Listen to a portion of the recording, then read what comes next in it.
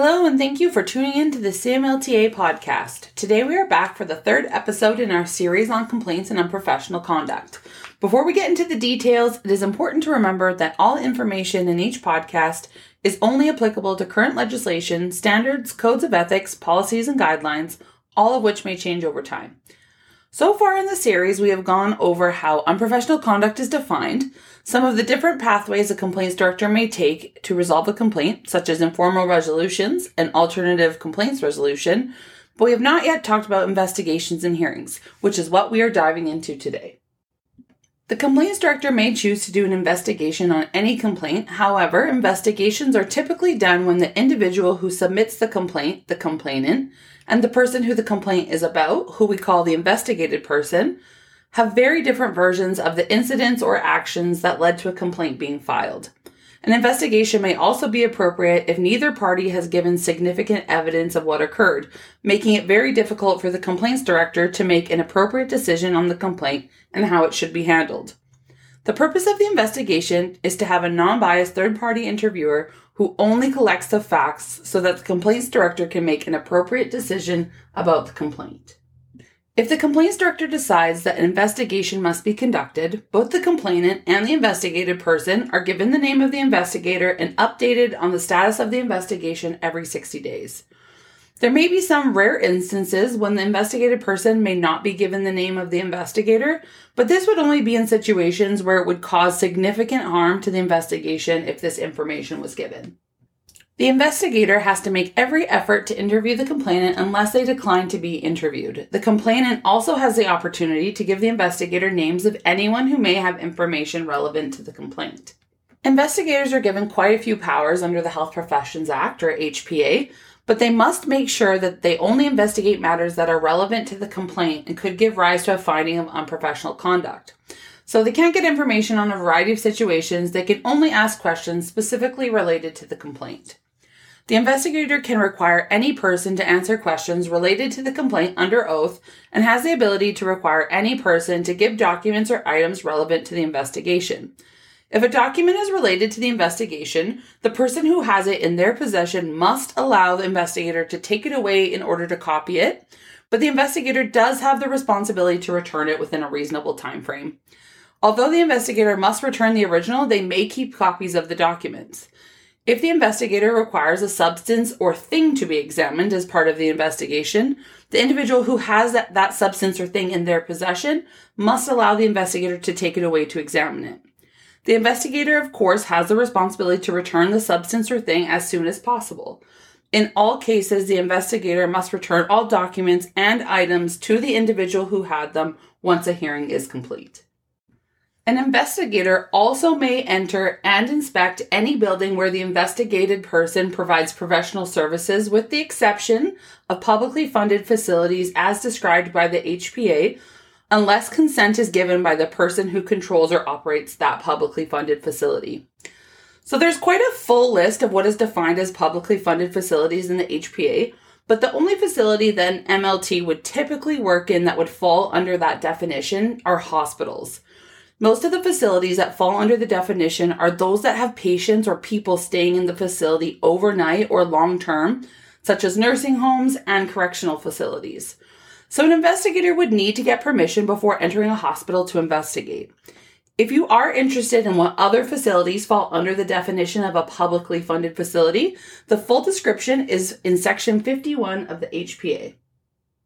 If for any reason there are individuals who refuse to be interviewed or to produce any document or item relevant to the investigation, the complaints director may apply to the Court of Queen's Bench for an order to produce these items or to answer the investigator's questions relevant to the investigation.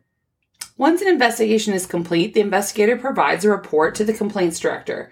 If the complaints director determines that the report is incomplete, they can direct the investigator to complete the investigation and provide a new report, or they also have the opportunity to choose or appoint a new investigator. Once a completed investigation report is received, the complaints director has only two options. They can refer the matter to a hearing or dismiss the complaint if it is vexatious or trivial or there is insufficient evidence. If a complaint is dismissed at this point or at any other point after the complaint is received, the complainant is given 30 days to appeal the decision. If the matter is referred to a hearing, the hearings director must schedule the hearing within 90 days. An extension may be granted by the president if there are reasonable grounds for the extension or in the event that both the complaints director and the investigated person agree to the extension. Although there are cases where an extension may be granted, the timelines are set by the HPA to ensure a timely process, which is in the best interest of the public. The hearings director must also give all parties the information for the hearing, including giving the investigated person and all witnesses a notice to attend or notice to produce an item or document relevant to the hearing. Most hearings are open to the public, meaning anyone can attend, except for in some exceptional circumstances, such as when it could impact the safety of a person or the public, or if it could compromise the ability of a witness to testify. If any part of a hearing is held in private, the investigated person and their legal counsel, as well as the complaints director and their legal counsel, must still be able to attend. The complainant must also be allowed to attend a private hearing unless the hearing tribunal directs otherwise. It is also important to note that even when a hearing is public, witnesses other than the investigated person may be excluded from the hearing until it's their turn to give evidence or to be examined. The hearings director is also responsible for establishing the hearing tribunal. The hearing tribunal selection is much like the complaints review committee selection that we discussed in the last episode. The hearings director selects at least 2 members from the council-approved list of regulated members and public members that have been appointed by the government of Alberta. Hearing tribunals must always have at least 50% public member representation. So if there are 2 MLTs selected for the tribunal, there must be at least 2 public members. The hearing does have similar components to a court proceeding where witnesses are interviewed and evidence is presented and reviewed by the hearing tribunal. An investigated person must appear at the hearing and they are allowed to be represented by legal counsel. The investigated person or their legal counsel may also examine any witness that appears before the hearing tribunal.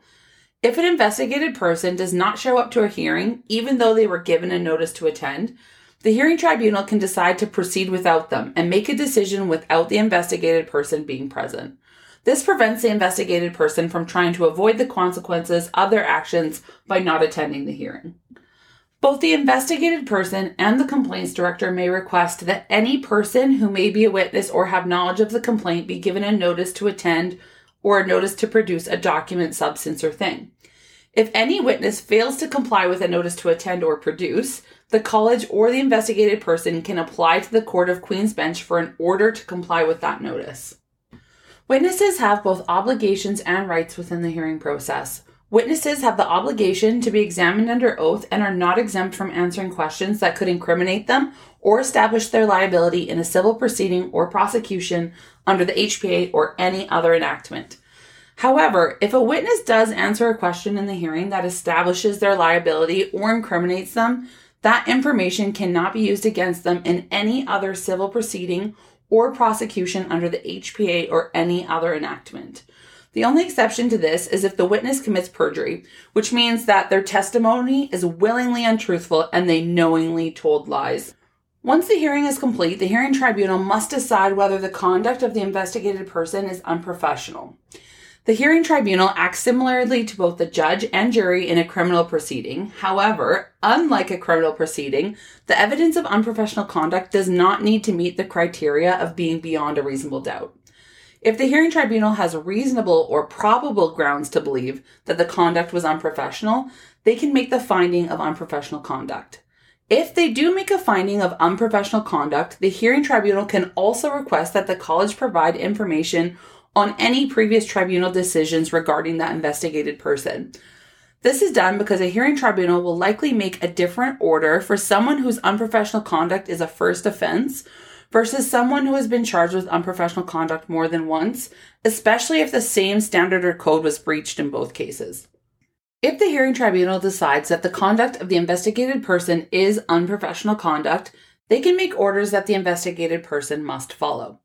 Orders are meant to remediate the unprofessional conduct and ensure that the public is protected. There's a large list of orders that a hearing tribunal can make that have a wide range of impacts on the practice permit of the individual charged with unprofessional conduct. These orders can include cautioning or reprimanding the person. They can also include placing conditions on the individual's practice permit, such as supervision requirements or restricting the area of practice that they can work in. They can also order the person to do education courses, undergo counseling or treatment, provide evidence that they are not incapacitated, or pay fines. The tribunal can also decide to suspend or cancel the practice permit of the individual. The Hearings Tribunal is responsible for ensuring that the orders they make suit the unprofessional conduct that occurred. They need to be fair and they need to be in the best interest of the public. The hearing tribunal must make a written decision on the complaint, which must include a description of the finding it made, so was it unprofessional conduct or not, detailed reasons for why they made that decision, and information on any order they make with respect to that decision. Once the decision is made, the investigated person does have the option to appeal the decision. We have talked about appeals a few times throughout our complaint series, but we haven't really gone into detail about what that means yet. We will cover appeals as well as some exceptions to the complaints process when there are complaints of sexual abuse and sexual misconduct on our next episode of complaint series.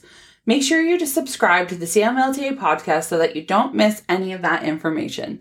As always, we hope that you enjoyed this episode, and please feel free to reach out to us with any questions by email at cmlta@cmlta.org. Thanks for tuning in.